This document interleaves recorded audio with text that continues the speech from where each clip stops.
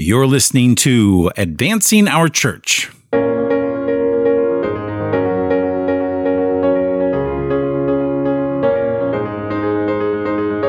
Welcome to Advancing Our Church, a Changing Our World podcast about Catholic stewardship, leadership, and advancement. And I'm your host, Jim Friend. Welcome back, everybody, and thanks for downloading our show today. Happy Holy Week. As we begin this holiest of weeks, I hope that you and your family are well and that you're finding some time to spend together during this time of social distancing. It's going to be a very different Holy Week than any of us have ever experienced before. And I know that all of us are missing this time of experiencing the Mass and the Eucharist in preparation for Easter. This is probably the longest Lent of our lives. Just remember that God is always present. And I think that even during times like this, He's trying to speak to our hearts and teach us something about ourselves. I hope that you make some time this week to really listen to what He's trying to tell you. I'll be praying for you this week. Before we go to our show, I also want to remind you about our weekly philanthropic series called Forging Forward. We've had some tremendous nonprofit experts talking about the economy, messaging to donors, and the best ways to manage through this crisis. Even though they all come from a variety of different organizations, there are some universal truths and lessons that we can all take from these sessions. And I know that they'll prove helpful to you, so I hope you'll join us. Once again, I'll put a link up in the show notes so that you can sign up for this free series. I hope you'll join us. Now, let's get to work.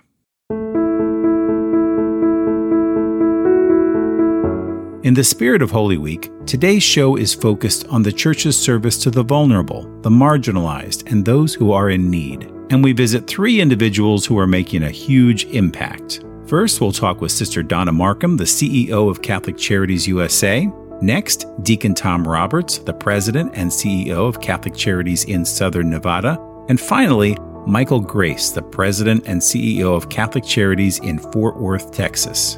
First, let's talk with Sister Donna Markham, who has been the CEO of Catholic Charities USA for the past 5 years, and she's the first female to lead the organization during its 105-year history. Sister will give us the landscape of what she's seeing around the country, and so, without further ado, here is our conversation. Sister Donna, welcome to the podcast. We're so glad to have you with us today. Thank you. It's wonderful to be able to see you and be with you today. So, Sister, obviously, Catholic Charities is playing a significant role in the COVID-19 crisis, and I've had the opportunity to speak with a couple of your member agencies and hear about what's happening on the ground. But I'm curious, from your position as the CEO, what are some of the trends that you're seeing kind of nationally of some of the needs that are bubbling up from the different agencies around the country? Sure. Well, we've actually this afternoon we're going to be having a meeting with all of our diocesan directors across the U.S. We certainly know from our communications with many of them in the past days and weeks that there are significant challenges that they're facing in the field. Of course, we have about 58,000 people that work for Catholic Charities as employees and another 250,000 or so who are volunteers. They are serving some of the most vulnerable people in our country. Right now, they're doing that without any kind of protective equipment. They're in the streets, they're on the streets, they're in the shelters, they're in the soup kitchens and the places where meals are being prepared or food distributed. And my sleepless nights are often preoccupied by knowing that these extraordinarily dedicated people are out there at considerable risk to themselves and then vicariously to their families. So that's a big challenge. We also are facing significant shortages in our food pantries because as more and more people become unemployed and unable to get basic necessities, they're flooding our kitchens. So that's been another enormous challenge. We are really grateful that some of our friends in the community and across the country have jumped in to help us, one of those being the Church of Latter-day Saints that has offered to provide food to 75 of our food pantries for the Catholic Charities. Another wonderful partner, people at Kraft Foods that are trying to help us with supplying the pantries with frozen goods. And then we have some interesting partners One of them is a company by the name of Guerrilla Marketing, and they're actually printing T-shirts with another company called HIT. And these T-shirts say Safe 6, and they're reminding everybody to stay 6 feet away from each other. Nice. And it's really a delight to talk with them. And what they're doing is taking a portion of the proceeds of the sales of those Safe 6 T-shirts and donating those to Catholic Charities to help us to provide resources for our Catholic Charities agencies across the United States. So some very creative things that are happening from the goodness of lots of people. That's terrific, sister. And, so lots of opportunities there. One of the working with the Lutheran denomination just kind of reminds us that your work is so ecumenical in nature and certainly does not. You don't just serve Catholics, you serve everyone across the board, correct? We serve anybody who is hungry, anybody who is in need of anything, food, shelter, clothing, counseling. Anyone is welcome at Catholic Charities. We don't ask a lot of questions. We just say, if you need help, we're here to help you. And we've been doing that for about 110 years. We're proud of that. And I would imagine when I was talking with a couple of your agency partners, some folks are finding themselves in this situation for the first time, right? They may not have been one of your clients in the past, but now because maybe both spouses are out of work, this is certainly digging into the middle class, and a lot of folks may be finding themselves at a food line or at a food pantry where they hadn't been there before, right? That's right. Yeah, because under normal circumstances, Catholic Charities serves about 12.5 million people a year. And those would be people that are extremely vulnerable. But you're right, because right now we have a lot of folks who have not been in the position of needing us for the basic survival issues, who now are there. Everything is related. So the Catholic Charities agencies, we depend largely on donations. And of course, with the crisis in the markets and the financial markets, our donations will be hit by that. And so our agencies will have more difficulty trying to procure basic necessities to help the people. So we're hoping that with the government rescue package, that many of our Catholic Charities agencies will be able to take advantage of those loans to small businesses. Unfortunately, in some of the hardest hit areas right now in the country, like New York City, across the whole state of New York, that's a huge Catholic Charities agency that has more than 500 employees. So they are not eligible. So we have 14 large Catholic Charities agencies located in some of the hottest COVID virus spots who are not eligible for any assistance in that package. So that's another cause of concern. We're hoping that as the rules are finalized and more assistance may be available, that will help those agencies. Because ironically, they're the ones most in need. They have an awful lot of people working for them, and their resources are being depleted very rapidly. I can only imagine. So a place like New York, we've all seen them on the news. And what are you seeing on the ground there? Are you seeing, I'm sure you're seeing a lot of folks being innovative in their approaches. Any other ways in which you see people being creative in ways that they hadn't been before? I think what we're seeing is that the agency's workers are trying to do their very best to be present to the people all the time, trying to keep the people safe, keep themselves safe, and keep their families safe. So we have a place on our listserv where agency directors share their solutions to some of the most critical issues that are facing them, how they're distributing food safely, how they're trying to handle their shelters. The homeless shelters are very dangerous places right now, and trying to keep everybody secure and safe is a big challenge. So we're pretty much using all of our skills in disaster operations for this enormous national disaster, not a hurricane or a flood or a tornado, but this is the same thing on steroids. So we're trying to use everything we've learned about disaster operations and apply that to what we're dealing with right now as best we can. I'm sure you are. I know that Catholic Charities has been very committed to finding affordable housing for folks.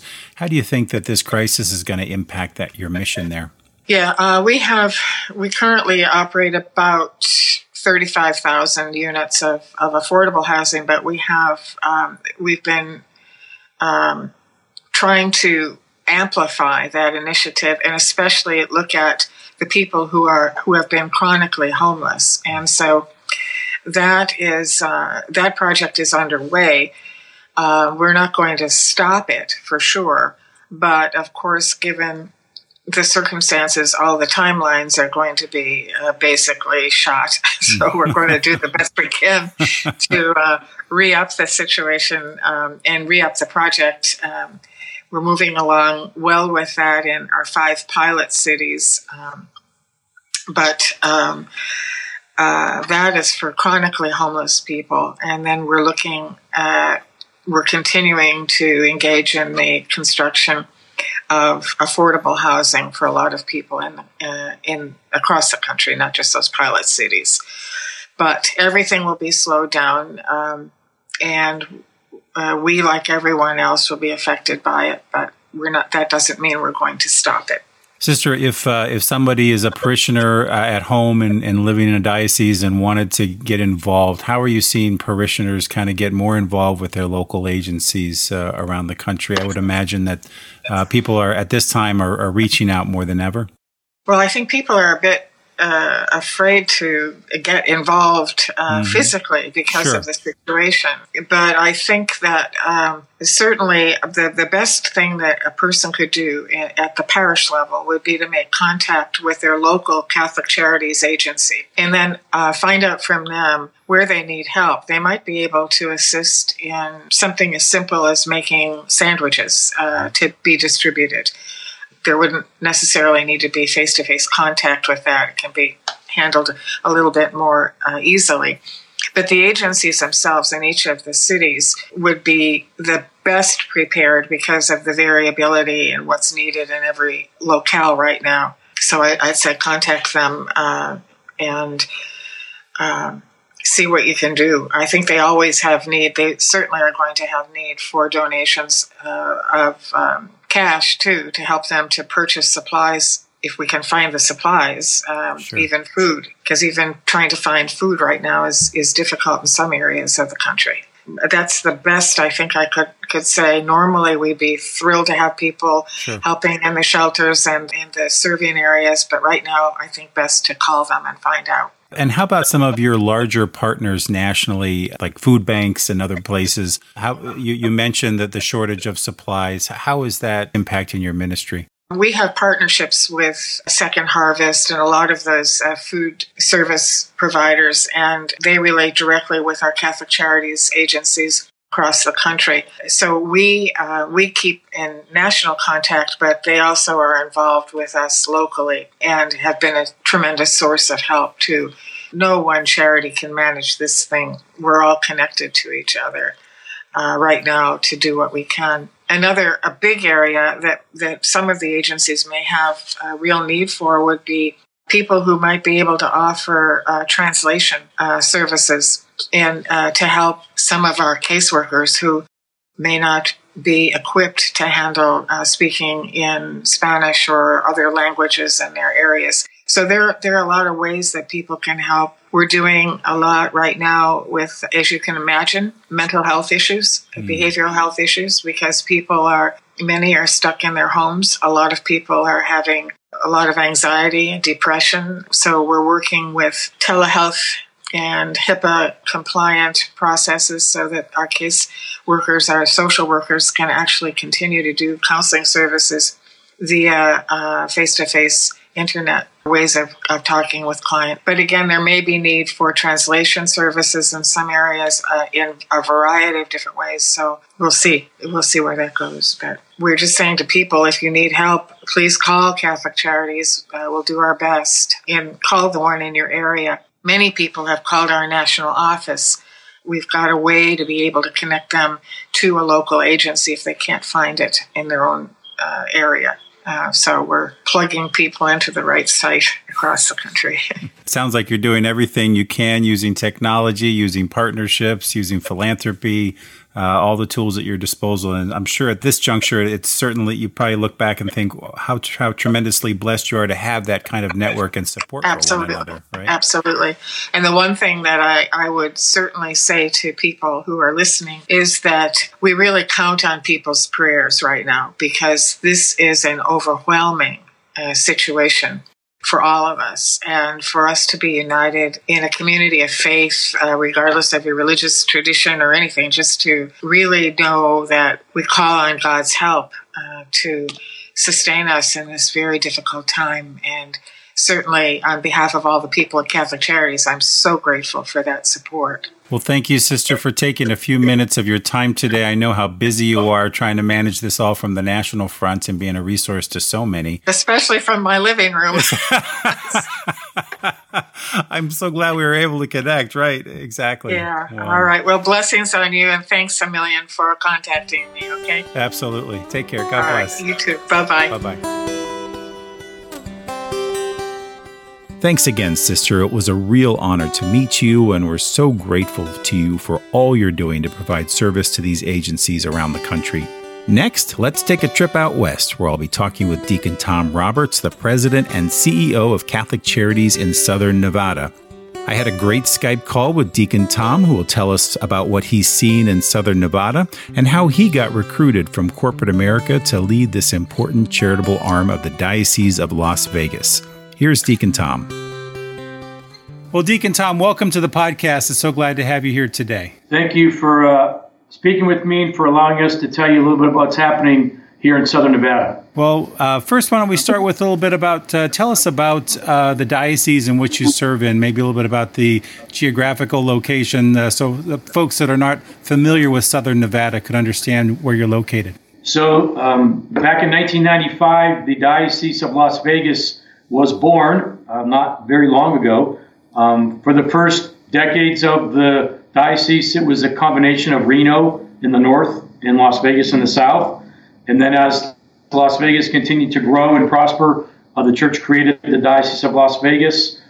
We are now about 750,000 Roman Catholics in the Southern Nevada market. So continues to be a growing diocese, a relatively young diocese. In the cycle of the church calendar, 25 or 30 years old is pretty young. We have been focused a lot in Southern Nevada over the years of growing our capacity for services. Certainly at Catholic Charities, that has been the case. The agency has continued to grow because the needs have continued to grow for the vulnerable and the seniors and the homebound, as well as the homeless. So the diocese, unlike other markets that may have churches and resources closing, the Diocese of Las Vegas continues to grow to meet the needs of the populations that we serve. Beautiful.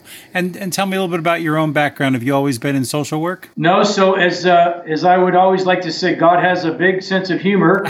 By having me at Catholic Charities, I spent 25 years as an executive in the hotel casino industry, building and developing hotel casinos around the country and running them. I was asked to consider becoming a permanent deacon back in 2005. And so after my 5 years of formation, I was ordained a deacon in 2011, permanent deacon. And a year after I was ordained, while I was continuing my work in the private sector, the CEO of Catholic Charities of Southern Nevada, who was a Roman Catholic Monsignor, died very unexpectedly and very tragically over a weekend, only in his early 60s. So our bishop at the time, because he ordained me, called me and said, "Deacon, we need your help. You're a business guy and you're a deacon. Can you help me?" And I said, "Well, of course, Bishop." And so I showed up at Catholic Charities that Monday morning with Bishop Pepe. I'd never been here before.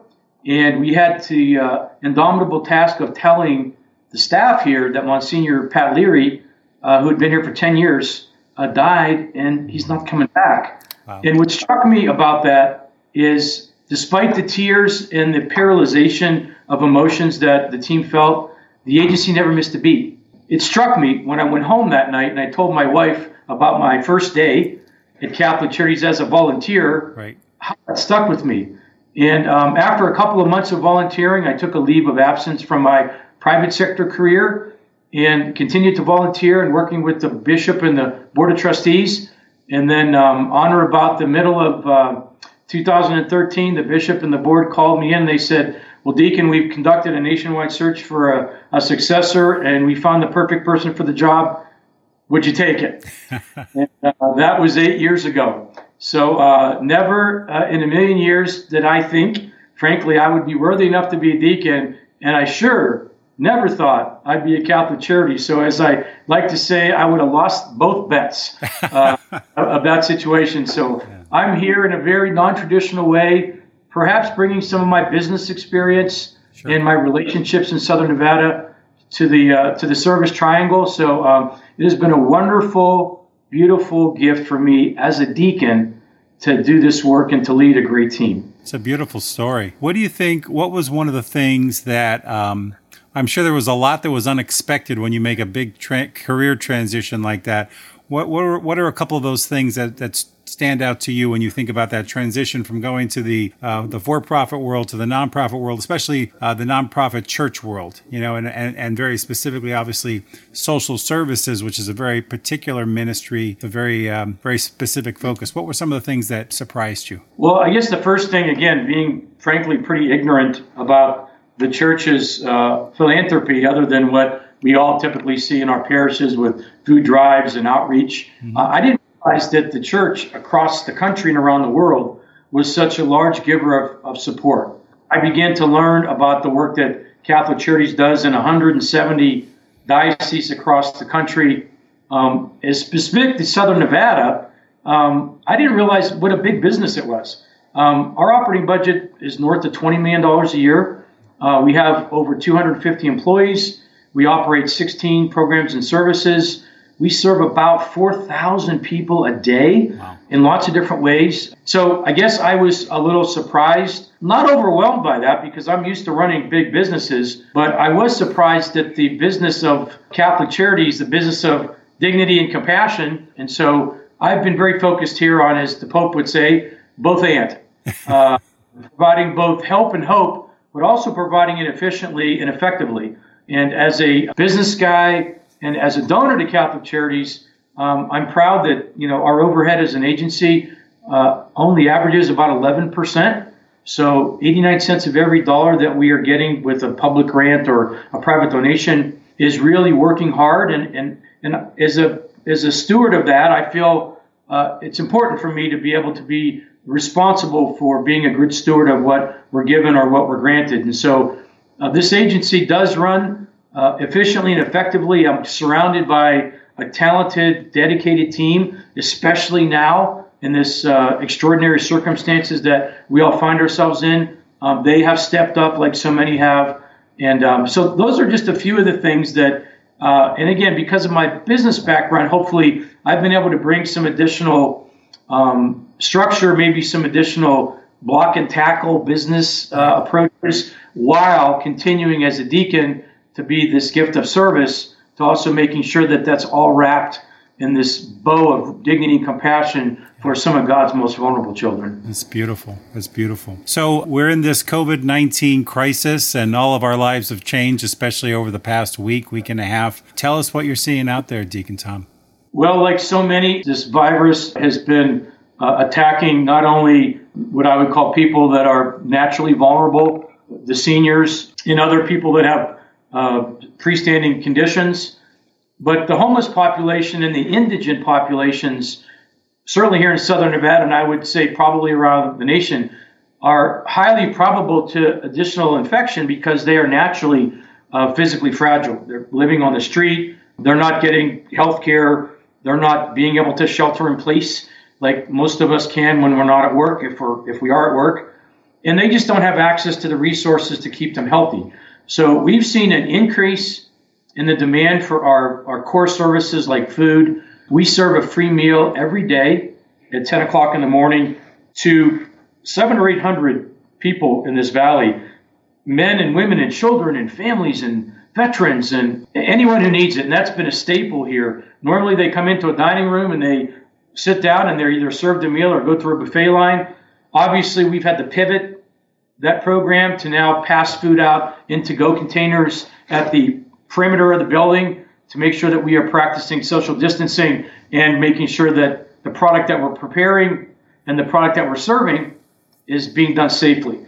Our numbers are going up. The reason, even though your listeners can't see, I'm dressed in a polo shirt today because I was on the food line this morning helping to package those meals. 2,200 Nevada seniors get food from Catholic Charities. We haven't missed a beat, thank God, in being able to serve those folks. Our drivers are stepping up to try to deliver more meals than they normally do. Our program is unique in that 7 meals at a time go out in frozen packages. So drivers historically would take the meals that are prepared fresh in our kitchen and then our chill blasted to bring the temperature down and contain the quality of the food and the taste. And then they're delivered 7 at a time with oranges, apples, and fresh milk. And normally the driver does a wellness check on that senior because you may imagine that sadly that may be the only visit that they get. Those drivers are doing wellness checks. Right now we've, again, for safety, pivoted to where the driver is stopping at the door, ringing the bell, or calling a mobile number and saying, hey, your food is here. We make sure the client picks it up or we see them. So we're doing things like that, like everybody is. We're improvising, but we're still operating. And thank God we are, because the needs are greater than ever. I can only imagine. When you see folks come to the food line, I'm just curious, do you have a sense of whether or not this might be the only meal that they have on a given day? Or is this in supplement to what they may have at home? Or do you have a sense of that? I would say a large percent of the people that come into what we call the community meal, that's the free meal that we serve every 10 in the morning. I'd say the majority of them are depending on this meal for their only food. Some other social service agencies in the market also provide some level of food support when they can. We are the largest social service agency in Southern Nevada in this particular field, this industry, I guess. So there is sometimes other food available, but I'd say we are the staple for so many. We have seen people that have normally come into our food pantry. We see over 100 families a day. In our normal food pantry, it's a client choice pantry set up like a little grocery store where people can come in and shop, which, again, the dignity and compassion of that is as priceless as the food. Sure. We've had to suspend that, again, because of safety reasons, and we are now distributing boxes and bags of food. Our numbers are going up, and I will tell you that we're getting 30 to 40 new enrollments a day. Wow. And I'd say half of those folks that are coming are self-identifying as being laid off in the resort industry, the hotel, casino, food and beverage. So like every community, we are already seeing the impact of the virus implications with respect to business, and the fact that people that are on the lowest end of the economic totem pole are beginning to suffer the most.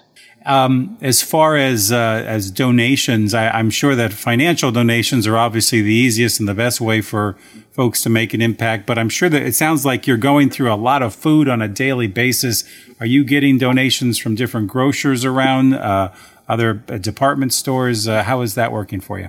We have a wonderful collaboration with our local food bank. I've made it a point to really ensure that we are doing what we do very well, what I'll call our core competencies. I'll use the example that our food bank, as you can imagine, has hundreds of thousands of feet of storage space, and we have much less than that. So I like to say that the food bank's like Costco and we're like 7-Eleven when it comes to providing food and getting food. So what we do is we use them as our primary source of recovery of whether it's vegetables from the grocery stores that are near expiration or foodstuffs.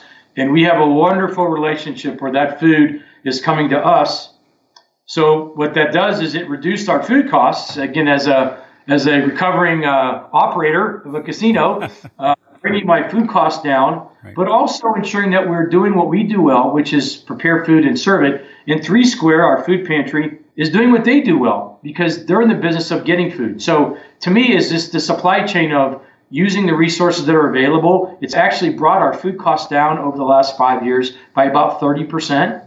And that's allowing us to do more with less, or at least the same amount of product. So right now, again, the resort industry, the casino industry has been wonderfully generous to donate all of their product that they may have had in their freezers or coolers or delivered.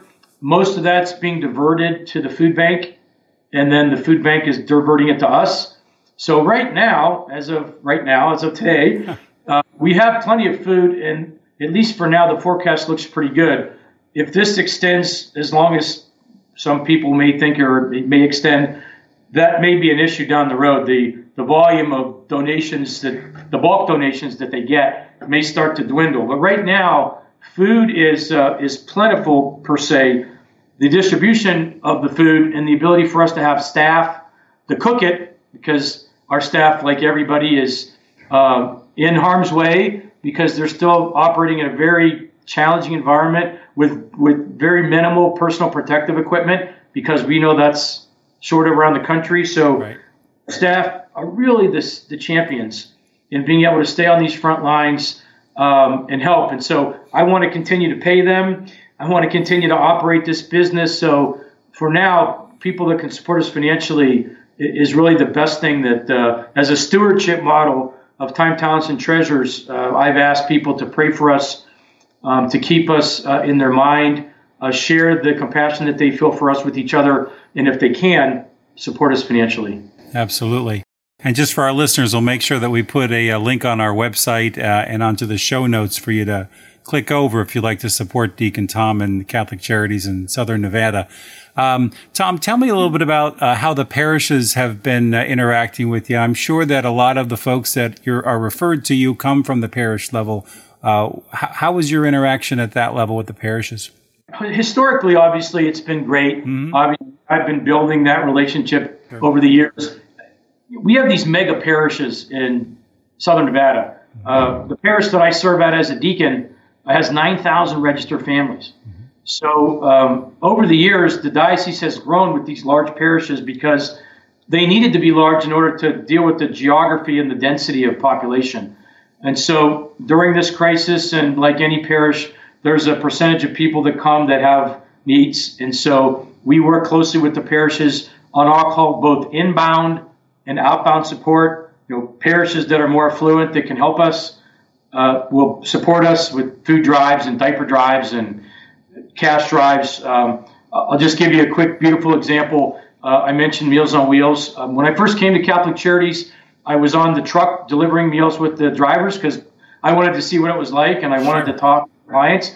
And so I remember specifically going into a home, and a woman answered the door, and I went in to say hello. We brought the food, and she had a little dog there. And I said, "Oh, gosh, your dog is so sweet." And I said, "I have to ask you, ma'am, I see that you were just eating one of our meals.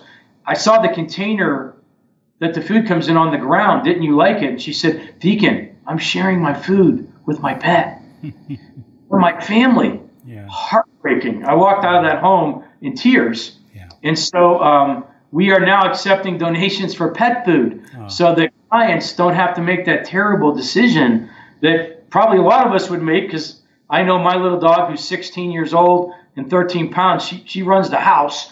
So I think we would all do that. But those pets for those seniors are especially blessed because they're their companions. So our local parish of St. Francis of Assisi has taken the moniker of doing pet food drives for us. I love it. Which is a beautiful way to show the creativity and the gift of the patron saint in getting us pet food. So yes, parishes have been wonderful. They are struggling, as we all know, across the country because they're shut down and they have very little way to get financial support except whatever they can do electronically. We're mindful that the parish support that we would normally get is going to be diminished.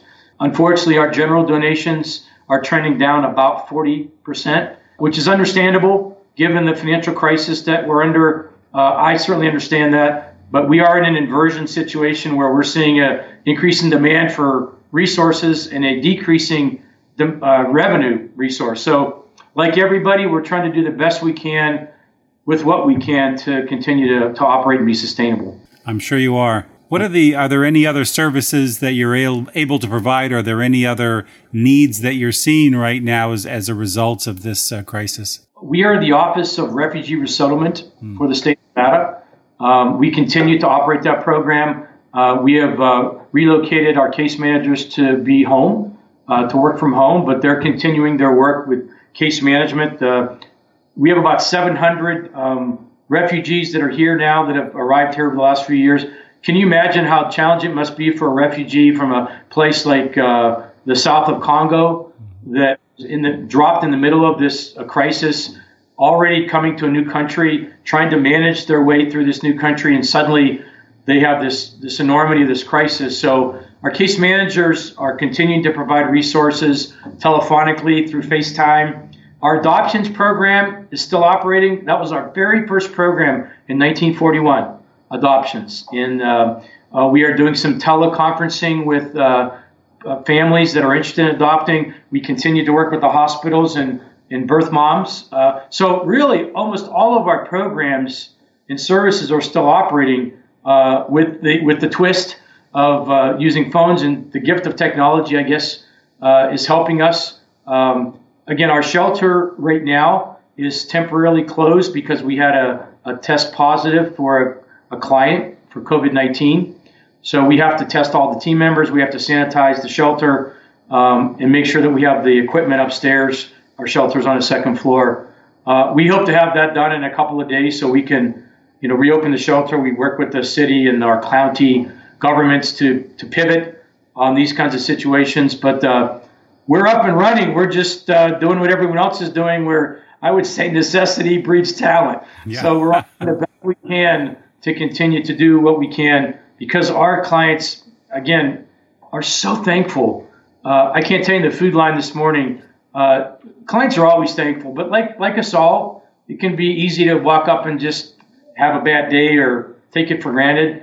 They are so grateful because they realize that without our food, they may not have another meal. Yeah. So I think the compassion of the humanity that we are all living together in the perhaps the distance that we're seeing is also uniting us in some ways by pulling us together in unique ways. So we're continuing to do the best we can and help as many as we can. Beautiful. So, Deacon Tom, any closing thoughts? We've talked a little bit about how folks can get involved, how folks can participate. Any closing thoughts on today?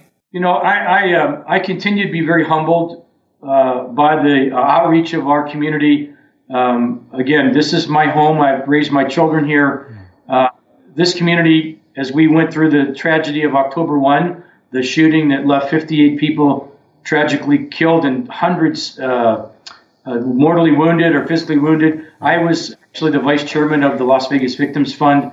So we helped to distribute about $32 million to those victims. And so I got a chance to see firsthand at that time, a couple of years ago, how this community has pulled together. And as we like to say, we are Vegas stronger. We're doing that again. Yeah. And thank God our community continues to be grateful for what we're doing. And I'm sure that your listeners across the country are seeing that as well. And I've just encouraged people to say, you may not be able to volunteer right now because it's not safe, or you may not be able to help financially, but hopefully we can take the equilibrium of humanity that we are all suffering at every demography and every social class and say the kindness and compassion that we can share with each other, whether it's over the phone now or maybe a wave, is important as ever. And maybe that is the silver linings in this terrible cloud, is that we all realize that we have all longed, I think, for social connection now that maybe we took for granted or sometimes we thought was a nuisance. Perhaps there's some level of sunlight through the Holy Spirit that can give us the gift of appreciation now more than ever for the gifts that we all share, and for the majority of us, the blessings that we have. I couldn't agree more. You see so many folks being creative, as you're saying. Necessity breeds creativity as well. And I think we're going to come out as a stronger church because of this, because it forces us into new realms, into social media, into using platforms like this we're using today, is Skype with you. And I do think, and parish communities are finding ways to use those tools to bring themselves together. And it also, you think about this season of Lent that we're in, it only maybe intensifies that hunger that we all have for the Eucharist, for being community, for being church together. And clearly you're doing that there in the front lines at Catholic Charities. Well, I agree with you completely. I know that as I continue to talk to clients and staff that are Catholic that long to get back to the Eucharist. Again, maybe and me included, won't take that for granted again, or I'll try not to. For the ability I have to be a part of a Eucharistic celebration at the table, I continue to try to feed myself with the Word and feed others with the Word, and I pray every day. I ask Blessed Mary as one of our great intercessors to continue to watch over the people that we serve, the people that are doing the work, and really all of us that are really looking to continue to do the best we can and to be compassionate to each other. And my prayer for your listeners, and I will this evening remember all of your listeners and you and your family, and my prayers for Thanksgiving for peace and health and safety. Thank you, Tom. I appreciate that. God bless you and your ministry. Thank you so much for being on the show today. God bless you too. Thank you. It was a real pleasure to meet Deacon Tom, and boy, what a special vocation it is to be called out of the business world to lead such an important nonprofit. I've heard that story many times from many different individuals who have been called out of the corporate life and felt a need to do something different with the second half of their career. My final guest today has a similar story. Michael Grace is the president and CEO of Catholic Charities in Fort Worth, Texas, and he'll also share what he's seen on the front lines in the Dallas-Fort Worth area and a little bit about his own recruitment story. Here's Michael Grace. Well, Michael, welcome to the podcast. We're so glad to have you here today. Thank you for having me, Jim. Thanks for joining us. So, Michael, I know that you're relatively new to your position, within the last year or so as the CEO and president of Catholic Charities in the Dallas-Fort Worth area. And I understand that you come from a slightly different background, from the business background. Tell us a little bit about your first year. Well, it's been a big adjustment. It's been a big change from a career experience standpoint. I come from a very entrepreneurial kind of background, a lot of experience in oil and gas and a variety of other industries as well. A lot of private equity oriented type transactions and raising capital from private equity entities, family offices, and so forth, and other entrepreneurial endeavors, looking for opportunities, and nothing very similar to what I'm doing now, to be honest with you. But there are, with any business, even nonprofits, I think, one of the biggest things I've learned is we are indeed a business, and there's a definite business aspect to who we are, and especially an agency our size. So there's definitely some transferable skills and experience for sure. Oh, without a doubt. I've met many business leaders over the years who have made that transition from for-profit to nonprofit, and it absolutely helps all the leadership and financial pieces that you bring. I'm sure just tremendous help to you. Can I ask what drew you into working for the Catholic Church? I went through one of those faith reawakening moments several years ago, probably about 8 years ago now, like so many people do, especially people, older who get a certain age when their kids are a certain age or whatever, just life experiences, for a variety of reasons. And that led me down a path of getting involved with a group called ACTS in the Catholic Church. ACTS stands for Adoration, Community, Theology, and Service. It's a movement, that puts on retreats for men and then separately for women. And it's just that. It's an opportunity for people to kind of reconnect with their faith and their selves and their journey. And I've seen absolute miracles come out of that experience. People turn away from addictions and abuse and things like that to even stories of people joining the priesthood, younger people that go through it and join the priesthood. So I've seen miracles happen through that program, and it definitely touched me, led me down a path of trying to figure out a way to bring my faith life and my professional life together. And I tried a couple of different things prior to coming to Catholic Charities to that end, and with mixed results, but this opportunity presented itself multiple times to me, and I ignored it the first few times I saw it. And the more I looked at it, the more I realized I think this is what I'm being called to do. That's beautiful. That's wonderful, Michael. I'm happy for you. I'm glad it's going so well. So, Michael, we're all in this closed up situation in our homes and social distancing and the rest. We don't have to get into all those details because all of our listeners are experiencing it firsthand. Tell us a little bit about what you're seeing there in the Dallas-Fort Worth area as far as some of the needs, and how are you as a social service agency addressing those? Yeah, the need is widespread, as you can imagine, where this has been the ultimate equalizer in our country. Every community is experiencing some of the same things, some more severe than others, but we're all in this one together. It's so there's some unique things coming out of it from that standpoint.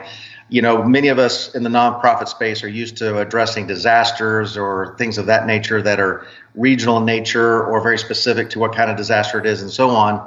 This is very different. We're all in the same boat, and it's impacting all avenues of addressing it, and supply chains and distribution chains and so forth. So it's unique. It's its own situation. It's its own crisis for sure. And we're no different than any other company. I mean, we have employees. We have our own payroll issues, cash flow issues, facility issues, all the same things that any other company has, as well as serving those clients that we currently have been working with, and the incremental clients that are going to come to us for help as time drags on here. So we're in a unique position. What we're seeing is a tremendous amount of financial need. Several folks are losing their jobs for a variety of reasons, or they have a spouse or partner that's losing their jobs. And they've got kids at home. This again, the same thing that every community is seeing. And so the financial needs are probably the biggest immediate needs. The other thing is, as it relates to the part of the community that serves the food insecurity issues, food distribution, food banks and pantries and so forth, they're really struggling getting food distributed, getting donations in because of the social distancing requirements and so forth. They've got some extra issues to deal with, and we're doing what we can to help with that. We're fortunate to have a vehicle, transportation capability, so we're stepping in to help where we can to distribute food to different church pantries and otherwise. So there's those needs, those applications. From a health standpoint, we don't currently have any. Well, we have a dental clinic, that we had to just close down, and that was partly because of some of the mandate from the state, but also we were running out of supplies, and to include masks and just the basic thing, and those basic supplies that you take for granted in the good times, and so and our next delivery was going to be a couple of months out for those. So we're not as critical. It was easy to shut down our dental clinic compared to an ER or what the hospitals are dealing with, and things like that. So that was an easy decision. But again, the needs are primarily financial. There's other groups that are addressing some of the psychological impact that the counseling needs that are popping up. Food insecurity and things of that nature are just what we're all experiencing and trying to address. Sure. So you mentioned that you're blessed to have some transportation vehicles to help get food to different locations, different needs. Are there any other ways in which you're able to function right now as an agency in this current situation? This is another area where we're really fortunate as an organization. We have about 320 employees. We have a variety of technological capabilities at any given day. During normal times, we use technology a fair amount. And we had made some investments in our internal technology and capabilities, broadband capabilities, communicate, MS Teams, for instance, things like that. This event has just required us to really tap into those exponentially. And the good news is it's working very well, surprisingly well. I was having that conversation with my leadership team this morning. I've really been impressed by the way people have come together and continue to operate from home using our video conferencing capabilities, conference call capabilities, and other channels that we've had in place or have just recently created to keep the communication channels open. And it's been working well. So I guess it's just a call out, if you will, to when times are good and the dust settles, to start looking at your operations and figure out should something like this happen again, and it just might. Then how would you function remotely so you don't have to create processes on the fly or change policies on the fly or what have you. We've been fortunate to not have to create any new processes to accommodate what's going on. So far it's like I said, it's working quite well. We have very few people going physically into the office. I'll occasionally go by, but for the, there's still mail being delivered. There's still, certain functions that need to be addressed, but for the most part, there's still checks that need to be written and received and things of that nature. So occasionally somebody will go in, but so far working remotely is actually, in our case, working very, very well. That's great. Michael, are you seeing a lot bubble up from the parishes? I'm sure that in the past, or as part of normal business operations, you get referrals from parishes and different needs. How are they responding to the crisis from your perspective? Our particular diocese is 28 counties. So we have the Fort Worth area. Dallas has its own diocese, and it's separate. So we're on the Fort Worth side and going north to the border of Oklahoma and south, a couple of counties and pretty far west. So 28 county region and roughly 90 parishes in those 28 counties. And so there's a wide variety of responses and needs and so forth. And so there's a handful of them that we're helping. I mentioned using our vehicles for food distribution.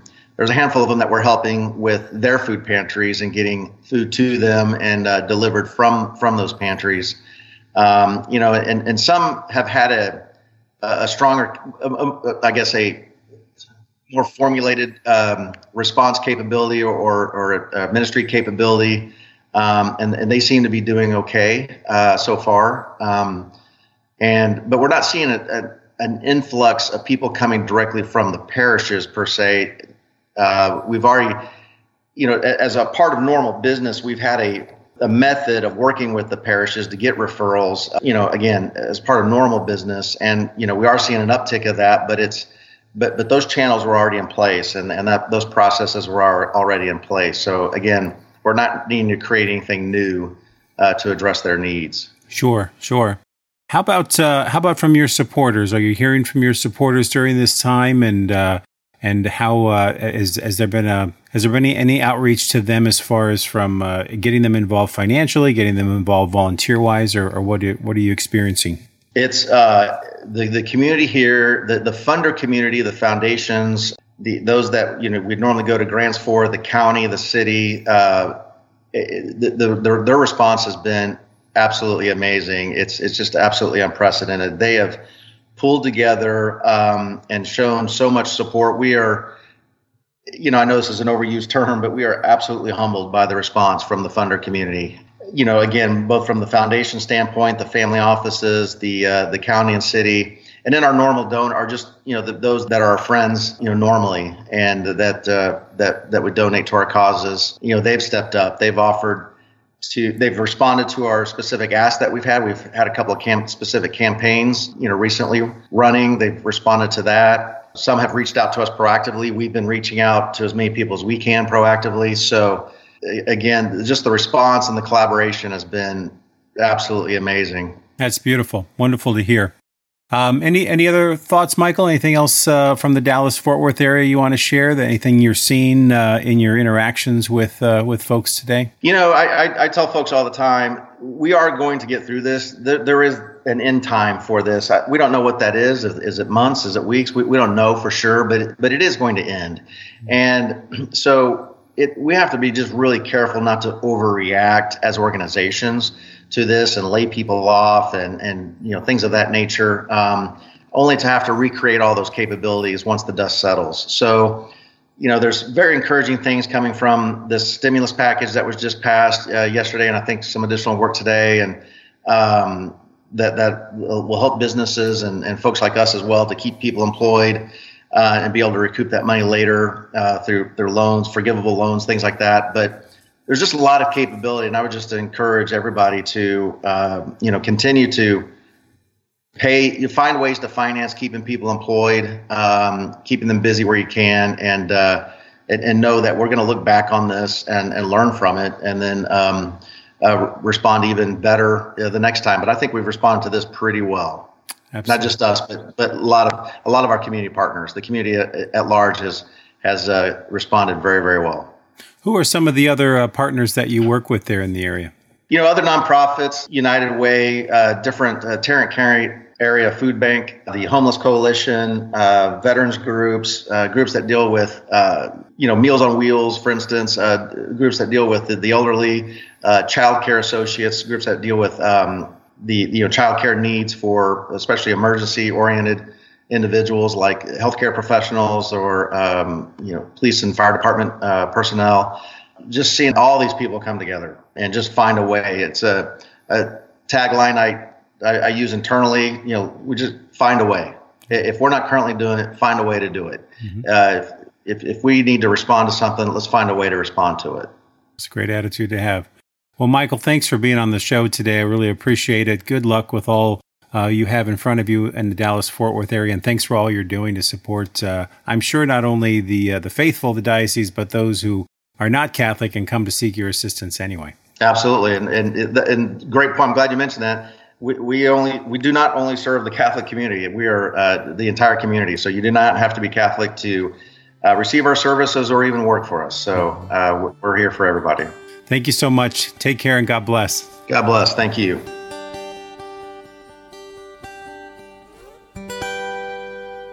I want to thank Sister Donna Markham, Deacon Tom Roberts, and Michael Grace for being on our show today. I will leave a link to each one of their websites if you'd like to learn more about what they are doing and what their needs are.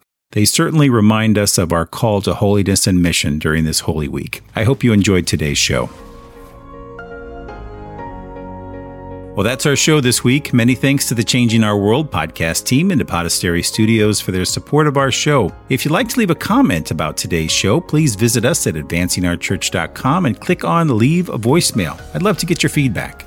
If you'd like more information about our show, please visit us at advancingourchurch.com. Follow us on Facebook, Twitter, or Instagram. Advancing Our Church is a production of Changing Our World, and we are a fundraising and social impact consulting firm that has been advising both nonprofits and corporations for the past 20 years.